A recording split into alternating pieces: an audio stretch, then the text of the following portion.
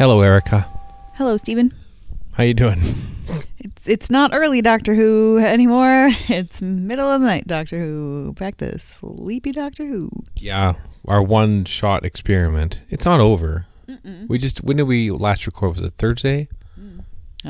That would require work to figure that out in my head. That's true. I'm lazy. Yeah, we've been doing other stuff today. But we did have time to watch episode 2 of The Web of Fear. Yes, indeed. Mm-hmm. Yep, where Doctor Who is on vacation. I was going to ask you.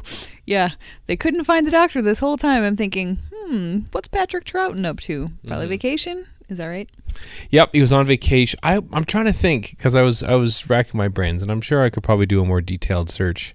But I think this is the first time that he's been on vacation and not been in the episode, because I think he was away for episode 4 or 5 of Evil of the Daleks, but they pre-filmed all of his scenes. Whereas this one, there's nothing. There's nothing for him. And so, in my mind, I like this episode, but I feel like more than once, more than one character asks, where is the Doctor? And I just feel like everyone's just sort of waiting for the Doctor to show up so the story can kind of progress properly again, you know?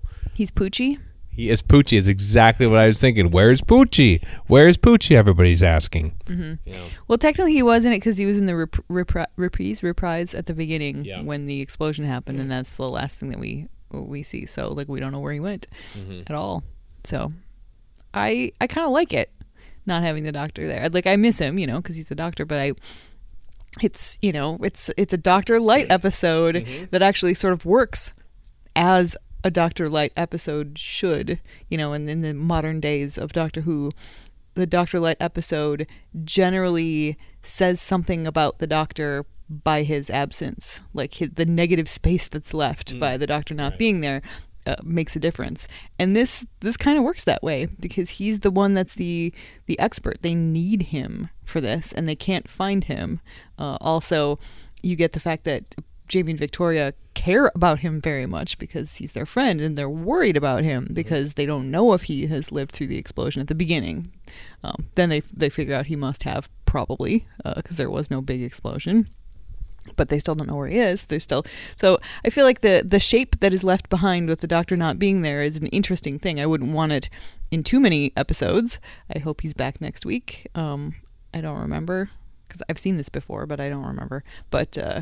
But yeah, I think it's kind of I like the way they handled his missingness. It's not just like, oh, he's locked up and he can't go anywhere because he's just sitting in prison. That's boring. There's a mystery here. Like that's the thing I was enjoying so much about episode 1 was sort of the mystery of it, of trying to figure out what's happening.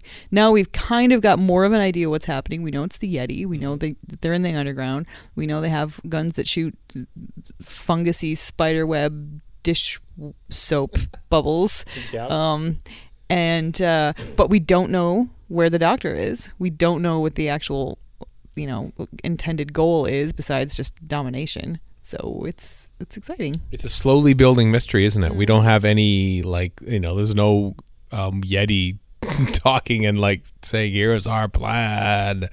That's what a Yeti sounds like, I guess. But yeah, it's all very slowly building mystery. Yeah, and there's the mystery of, okay, so the Yeti have Jamie and several of the soldiers corralled, and then you hear that sound that we recognize, the control sound, and they all just walk away, and we don't know why.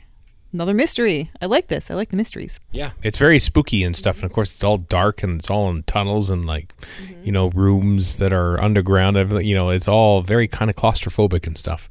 It is. It's got it's doing the base under siege thing right. Down to having one really annoying character that you just want to slug right in the kisser. And that be Chorley the reporter. Oh my God, he's just he's close to being over the top in his smarminess, but it works. I mean, that's the kind of character he's supposed to be.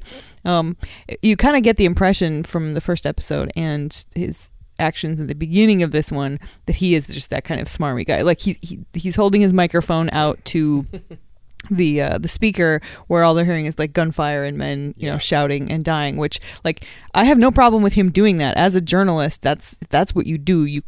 You collect that information. Like, that's the important history of a battle on Earth. You want to archive that, have that available for the future. What you don't want to do is stand there with this smug grin on your face going, "Oh, great stuff. Good Lord, man, that is not okay." So then later, when we get him in the room with Anne Travers and Victoria, it does not surprise me at all to hear Anne's description of him as, you know, basically a mudslinger, a sensationalist of a reporter. I'm like, yeah, that seems like the kind of guy he would be. The gutter press, she calls him, and as he presses her a lot, you know, "Why don't you say anything? Why is it we go off the record? Careful, I've got a short temper and long claws." What a great line. She's just amazing. I love her so much. Yep, she is wonderful. Yep. Anne Travers. Yeah, and when she's in the room with her father and doesn't think Victoria can hear, you know, she asks, "Hey, do you think maybe the doctor is actually controlling these Yeti because you've run into him both times?" You know, that is a perfectly cromulent thing to ask, because, you know, she's a scientist. She those are the kind of connections she should be making. She's also smart enough to recognize that correlation does not equal causation. So when her father says, "No, I saw him defeat the Yeti," that's, you know, she takes him at his word and is like, "Okay, well, you know,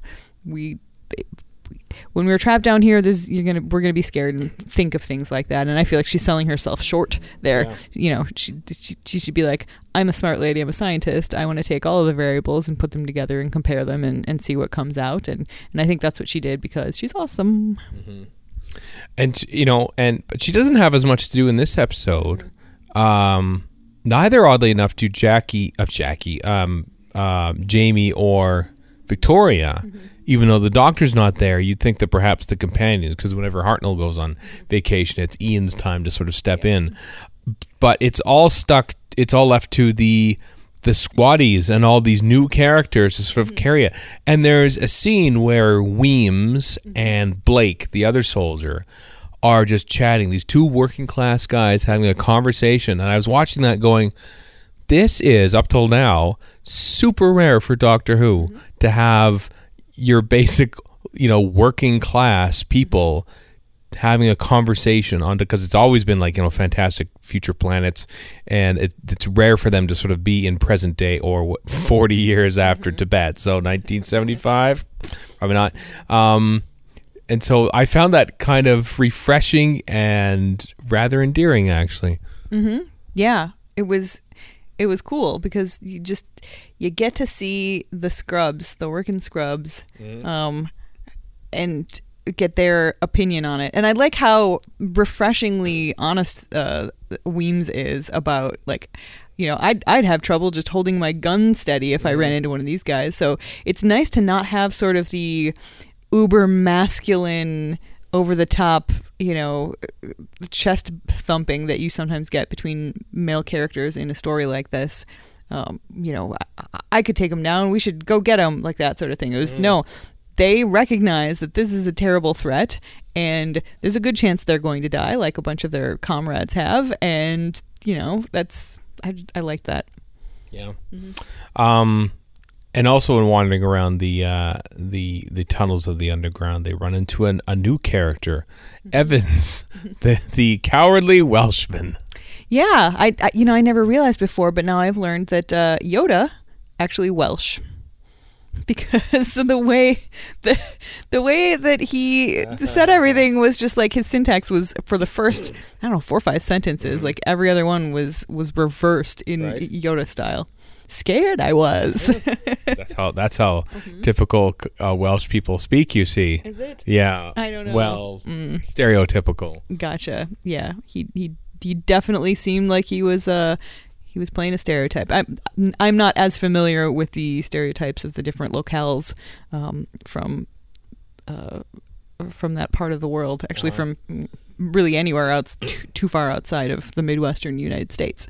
So, but it did seem a bit cartoony. Well, it is the stereotypical, at least it was at the time, that Welsh were these weird, cowardly people. And apparently they got a lot of complaints from Wales when this aired because they stuck with this sort of typical comedy Welshman stereotype. I'm running the first chance I get, or skipping. That's right. He's going to skip. Yep. So yeah, Evans is not the Good for you, Wales, for complaining, because that's not cool. There was also another person in the tunnels as well, but we only see a boot as he steps off the track and goes into hiding. But we don't know who that is yet. I wonder what that's all about. Oh my God, the lucky. Speaking of stereotypical, good. You've been in this country for how many years? How many people in your direct experience, excuse me, have you heard say a boot? None. I wasn't really making a Canadian joke. I was just making a joke. But we're in Western Canada. People don't say a boot here. You say a boat. I guess so. Are you okay? I am choking on popcorn. That's it. I thought you were so no. terribly upset with me that you were just going to die. No. Anything else to talk about before I go into a coughing fit? No, I think we've covered it all. Okay. Goodbye. Goodbye.